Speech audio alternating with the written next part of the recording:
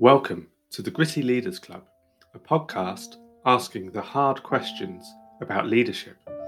Each episode explores a tension or paradox of leadership, asking how founders, entrepreneurs, and scale-up CEOs decide which way to turn. My name is Ben Wales. And I'm Ian Windle.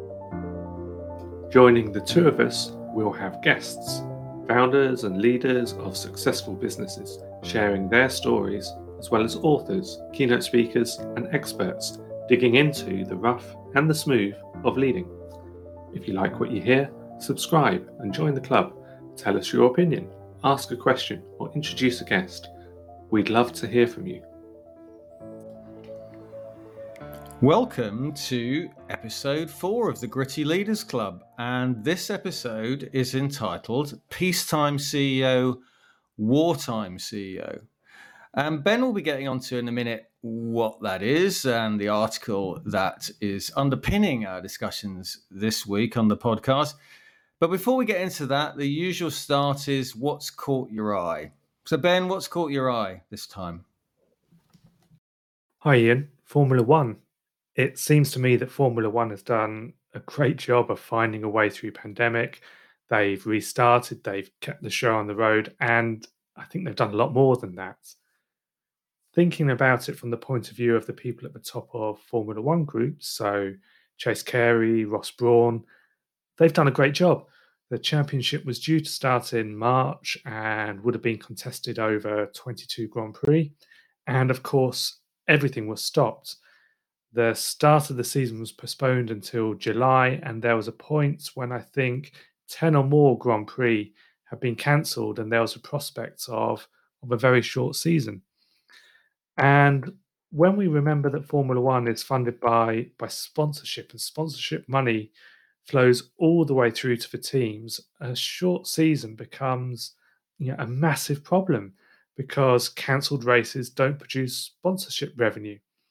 And there could easily have been a situation where even the major teams became bankrupt. And of course, everything relies on the fan base. So Formula One had a big problem on its hands: how to rework the season with a good number of races in the calendar, make it competitive and entertaining for fans and sponsors, and practical and safe during the risk and uncertainty of pandemic.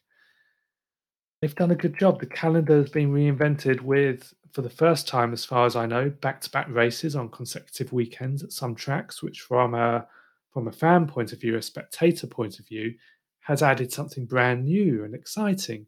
There's new circuits this weekend, Mugello, which it's spectacular. Formula One's approach to COVID has been consistent, and I think it set a great example for distancing and taking effective precaution whilst allowing competition at the highest levels in a high logistics operation. And I'm sure we've got listeners who lead manufacturing businesses, for example, and they'll recognize how they needed to quickly learn to keep operating with COVID around them. And the broadcasters, they too have been reinventing. I often watch on Channel 4 here in the UK. And for the first races, the broadcast team was not at the circuit. We had David Coulthard and Billy Monger at the Silverstone Experience, standing meters apart from each other with a Formula One car between them. And it was really effective. So I've been impressed with the scale of reinvention and reworking that was needed. And Formula One, in my opinion, is even better now. And it makes me think, if I were running a business right now, I'd be thinking and asking, hey, which parts of the business can we reinvent? And as we do that, let's do more than keep the show on the road. What could be better than before? How can we be better? So yeah, I've really enjoyed Formula One, and I do remember that there's a lot of money in the sport. So in many ways, they have resources available to them that others won't have. And still, I think there's a clear piece of good thinking at the top of Formula One that's enabled them to find a way forward that, yes, it works for fans and spectators, but also sponsors and teams and it's made Formula One stronger. It will get Formula One through this year and into next year in a good position. Ian, how about you? What's caught your interest? Yeah, I've enjoyed seeing Formula One come back, and there's some really good points you make there. Well, I suppose interesting. I'm going to start with my kitchen. So, my wife Jacqueline decided we needed more work surface, and she decided she wanted a centre unit. And we haven't quite got the room to get a large centre unit in there. And some friends of ours said, "Why don't you try IKEA? Because that's where they got theirs from." So, but if anyone knows anything about IKEA, it's not the most customer-focused business. And quite deliberately, if you look at their strategy, their competitive advantage will all be about operational efficiency. And so anyway, the interesting thing was, if you go to IKEA, you can get served, of course, but they're not all over you. You have to look for them. Anyway, we went online. We looked at whether we could do this. We found the right department, and we had a Zoom call with this lady who spent as long as we wanted going through different options and so on. And we designed a centre unit, and then we went to IKEA and we finished off the whole process, and we could have anything from granite worktops to laminate worktops and so on. It was a really interesting experience, and it got me thinking, just because your strategy is all about operational efficiency doesn't mean you can't deliver good customer service where required. And it got me reflecting on another company that doesn't have customer experience at the heart of its business, Apple, which of course is product-led business. But if you go into an Apple store and you go up to the Genius Bar, you'll get incredible customer service. And indeed, with a 2-year warranty on all their products, if you call them up, they'll spend, as I know to my delight, 3-4 hours on the phone to you. So it's interesting going back to the businesses we run, and we focus on the things that will make us different, that will really guide us into the future. But it doesn't mean that when required, and in parts of our business, we shouldn't be exceptional at things that we're not putting at the forefront of our strategy. Interesting. So IKEA has surprised you. As I listen, you've reminded me there's an excellent Harvard Business Review article called Customer Intimacy and Other Value Disciplines. It's written by Michael Treacy and Fred Wiersma, and it's about the 3 paths that ultra-successful companies like IKEA have taken to market leadership. You mentioned 2 of the 3, operational excellence, that's IKEA, and product innovation, that's Apple. And the third is customer intimacy. And the example in the article is the American firm Home Depot, whose staff will spend however much time is required with the customer to figure out the answer to his or her DIY or home repair problem. A UK company I put in the customer intimacy category might be John Lewis. World-beating businesses excel, they're world-class, in fact world leaders, in one of these 3 ways: operational excellence, product innovation, or customer intimacy. And this is important, the HBR article also says it's not enough to be world-class in a chosen discipline. You also have to meet the industry standard in the other 2. And it sounds like what you've seen is that IKEA, which we know to be a world-class operational excellence business that really sets a global standard, is also industry standard in customer intimacy, and perhaps better than industry standard in the parts of their offering that depend on it. Yeah, it was fantastic, and it was lovely because it just showed me another side of an organization which I've always admired. I think having worked for a Swedish business in the past, you get close to looking at companies like IKEA, and I think they're terrific business. It's a great question for a founder or CEO or leadership team to explore. Do we choose to be an operational excellence business, or customer intimacy, or product innovation? And are we industry standard in the other 2? Sometimes it can take a bit of working out. So, on to today's topic. We're here to talk about Peacetime CEO, Wartime CEO, which is a blog article by Ben Horowitz. Horowitz is co-founder of a venture capital firm And before that, he began his career as an engineer at Silicon Graphics, moved to Netscape, spent time at AOL after they acquired Netscape. Then he co-founded a business that eventually was sold to Hewlett Packard. In his blog, Peacetime CEO, Wartime CEO, Horowitz talks about the different leadership needed in peacetime, those times when a company has a large advantage versus its competition in its core markets and its market is growing. And wartime, when a company is fending off an imminent existential threat, which could be from competition, change in the economy or market, or I guess, as we've seen this year, an unexpected event like pandemic.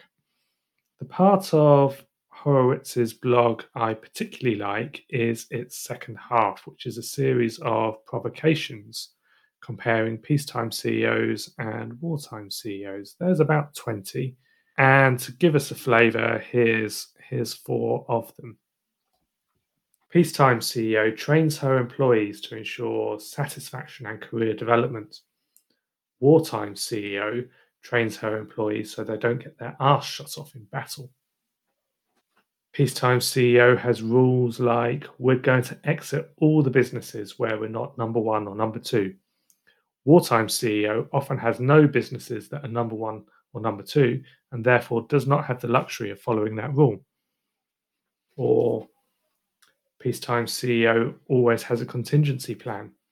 Wartime CEO knows that sometimes you've got to roll a hard 6. One more. Peacetime CEO builds scalable, high-volume recruiting machine. Wartime CEO does that, but also builds HR organizations that can execute layoffs. These really get my attention and they make me think. But before we start digging into it, what's your reaction, Ian, having just read the blog? It's interesting because I had a bit of an emotional reaction to it in a way. I thought, I remember a marketing expert telling me when I set up my own business and started writing blogs years ago, he said, always take a stance. Always take a stance. Have a point of view. Don't sit on the fence. Have a provocative title and then really get into it. And I guess that's what this author has done, because the fact that we're discussing it means that they've pressed a button, and it makes you look at this article and say, well, is that true? Is that the way people are supposed to act? So I had quite an emotional reaction to it, which is a good thing. It just because it got me thinking about it. Yeah. And Ian, which were you? You've been in the CEO role. Which were you? Well, this is at the heart of do you believe, this article is telling the truth, really? I would say I was neither one or the other. Were times I was running my business from 97 through to 2006. I was running the UK office of a Swedish global business. And everything got better and better and better from 97 up to pretty much September the 11th, 2001.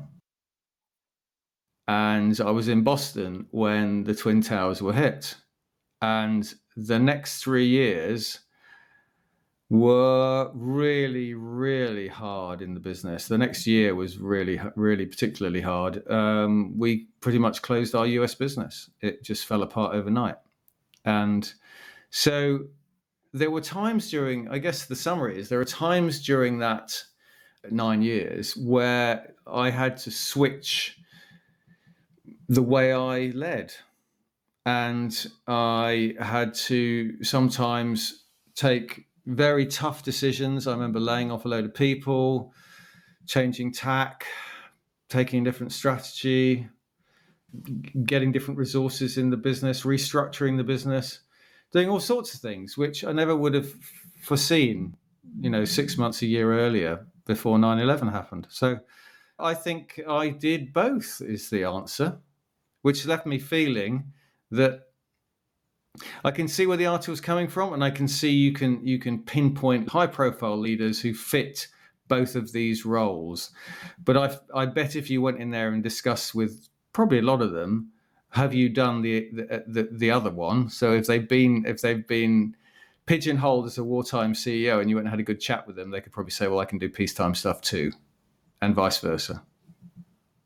What about you, Ben? What's your take? Well, I guess I was a wartime CEO, and not through choice or some leaning in my preferred approach or style, but rather because, I founded and started a consulting team in London, and that was about, so who's our first customer? Who's our second customer? Who's the third?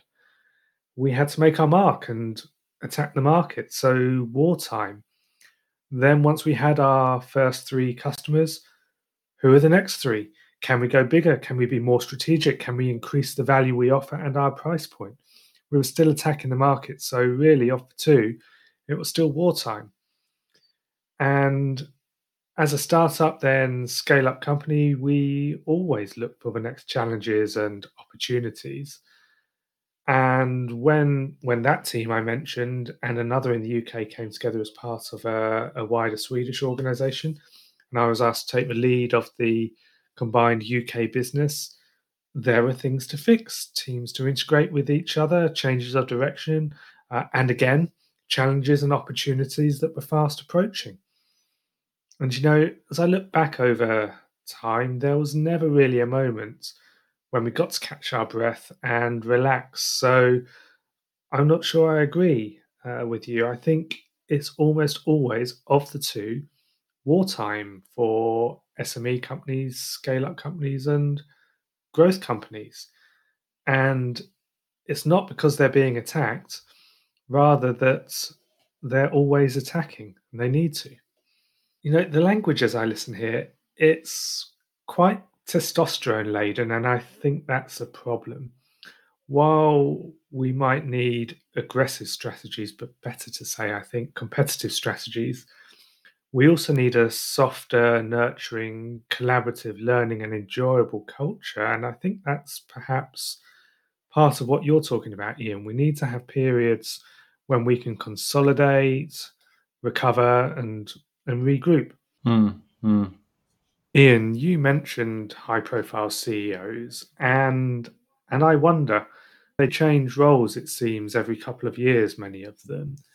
And it makes me think, perhaps, at that scale of organization, maybe you do need to be more peacetime or wartime, and maybe there is a more clear-cut fit or lack of fit.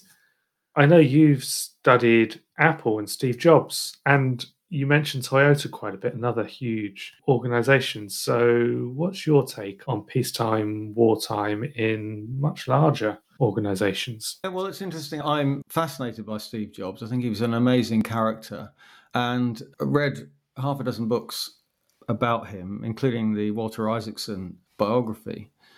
And I heard a conference in America, a speaker talk about Jobs, and he referred to Jobs as Jobs version 1 and Jobs version 2 when he came back to Apple, having been sacked the first time, and then came back almost as the Messiah returns when they were in Right Dog's dinner the second time.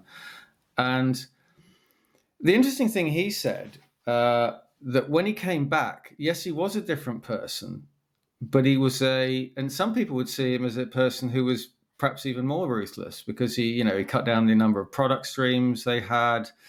He was very clear about what Apple should be doing. And they then came out with this amazing succession of world-beating products over the course of the next sort of 10 years. And he was behind that. But one thing that came very clearly was that he wasn't I'll create an argument for argument's sake that he perhaps was the first time around. He took people with him. He created teams around him. We all know Johnny Ive, the chief design officer, was a great friend of Jobs, the British guy who's now a Sir, of course. And they created a formidable team. And so Jobs' attention to detail and his ruthlessness of strategy was coupled with somebody who could take people with him and create a team who would follow him anywhere. And if you listen to those top people at jobs, including Tim Cook, who took over when he died, and Tim was the operations director before that, chief of operations, they haven't really got a bad word to say about him. And certainly he did inspire this loyalty and this incredible team. So it is interesting. And I don't think, that one of the things the article does is it's written in a kind of macho way that sort of says, because I mean, one of the other things that you didn't read out was one I love. It says, peacetime CEO sets big, hairy, audacious goals. Wartime CEO is too busy fighting the enemy to read management books written by consultants who have never managed a fruit stand. And it's it kind of makes you feel that it's trying to show that, the good old wartime CEO is where you need to be. And I definitely see people at the top of Toyota, very focused people, very strategic. But did they inspire loyalty and get a lot of the teamwork around them? Again, one of Toyota's values, teamwork. And yes, they did. And I don't think you can have one without the other. So this isn't quite saying that, but I think I rather believe that you don't need to be an extreme CEO, this is suggesting in some ways to be a successful CEO. Yes, that's what this does for me. These provocations, they're polarizing. And I know that in my own MD role and with many of the founders, MD, CEOs I'm working with, it's really useful to think, where do I need to be on the spectrum between peacetime and wartime with any one of these provocations, and even to step back a bit and think, what are our choices? What are our choices here? Where do I need to be in my leadership and my approach right now? And that's a great question. It comes back to situational leadership, which I guess is what you're saying, which is the best leaders realize they have to mix it up a bit. So at certain points, you will come in and you'll very deliberately, and I do believe leadership at times is really about acting. You've got to come in and be somebody that may not be your comfort zone. And in that sense, you've got to be perhaps giving the hard news, saying we're going to go in this direction, laying off some people that you didn't want to do necessarily. It's this grittiness we've talked about before. And then, but you've got to be able to walk out of that meeting and walk into another one-to-one with somebody and put your arm around their shoulder and say, you're a very valued member of staff and come into this meeting with me. And I think that's, to me, those are the outstanding leaders that can have the ability to switch and understand both sides are really important. Yeah, I think that's great. I agree. Leadership demands that we're in the moment and that we clear our mind of everything else and we focus on the group that we're with, and we know what outcome is needed. We know what leader we need to be to get towards that. But another piece here, which perhaps I get from peacetime, wartime CEO, is it's great to be in a position of choice. In fact, we always should be in a position of choice. And maybe that's something simple I get from this article, that we've always got a choice. We've got a choice between peacetime CEO, wartime CEO, different courses of action. And it's a great thing to do with a team, I think, particularly in those moments where we think there's only one way to go. Well, let's stop with our team and say, hey, it looks like we've got one option here. Actually, what are our options? What other options can we surface, put on the table, and exercise that muscle? I think that's a great exercise for a team. And let's get in a position of choice and then decide what leader we need to be. And what about the SMEs you're working with, Ben? Do you see SME, any of the SMEs then in a sort of peacetime Does it depend on the industry? Does it depend on the leader? Does it depend on the team? Or are all the SME leaders you're coming across more or less wartime CEOs because they feel the wind in their face more? It's a kind of, it's much more entrepreneurial. They've got to be agile. They've got to move quickly and all that stuff. Or do you see that kind of they can balance it a bit more? There are different types. How do you see the SME arena? Well, I said earlier, I think really SMEs, scale ups, they are at war, maybe not under attack, but attacking. Either way, they're at war. And I think they fit that paradigm, that way of thinking, a little bit more than peacetime. I think that'd be a bit dangerous for an SME. But when I look at the leaders I'm working with, actually what I see, and in fact this morning I was talking to a CTO, and he's really clearly a wartime CTO. We talked about this. In fact, I knew you and I would be talking about it this afternoon. I pulled it out in our coaching conversation, and he said, "Yeah, I'm clearly a wartime CTO. My CEO is peacetime, and that's a great combination." And they're a great pairing. One is foil to the other, and depending on what's going on in the business, the leadership of one or the other of them might come to the fore and the other steps back. And I've seen them doing this dance, and this is lovely as well. I think let's look at the business and think, who are my peacetime leaders? Who are my wartime leaders? Have I got both around me? Have I got a combination in my team? So one of the things, just to cut across you, but I think this is where you're going, Ben, is the team is really important at the top, as we know. You've just talked about a CTO who's wartime. The CEO might be more of a peacetime in terms of how the article's written. So you've got this lovely, combination who can support each other. So when it comes to looking at a top team, are you suggesting the team should be put together according to, psychometric profiling, Belbin team roles, so that you've got these different types of people around the table, as well as the different experience and knowledge around the table? Are you saying it's that clear that that's what we need to get? Yes, great point. Actually, it's not where I was going to take it, but let's go there. Absolutely. The team at the top of the organization, in fact, teams everywhere in the organization, they've got to be diverse. And that diversity is background, experience, education, ethnicity, culture, gender. The more diversity we have in teams, the more resource they have, and the better they will consider everything with the benefits of a range of perspectives. Without diversity, it's so hard to avoid groupthink. Last episode, we were talking about getting out of comfort zones, and part of that is risk appetite and evaluating risks. And diversity plays a vital role here too. Earlier this year, I was lucky enough to hear Christine Lagarde, president of the European Central Bank, speaking. You were there too, Ian. At the end of her talk, she took a question about diversity and female leaders in organizations.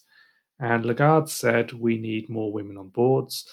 And as she talked, she made a really interesting point. She talked about research, data, clearly showing that companies that have a healthy mix of females and males on their board, and by the way, a healthy mix is half and half, companies that have that mix, and even those that are approaching that mix, take fewer bad risks.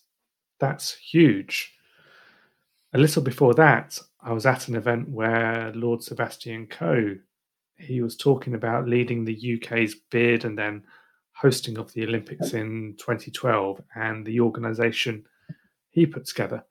And Lord Coe, he put it super clearly. Diversity in any organisation is not a nice to have. It's essential. If you don't have it, you're an underperforming organisation. You're not as good as you could be. And I totally agree. So this is a much bigger point than peacetime CEO, wartime CEO. These are two alternative approaches, and we need both types of leader. But don't stop there. We need far more diversity than that.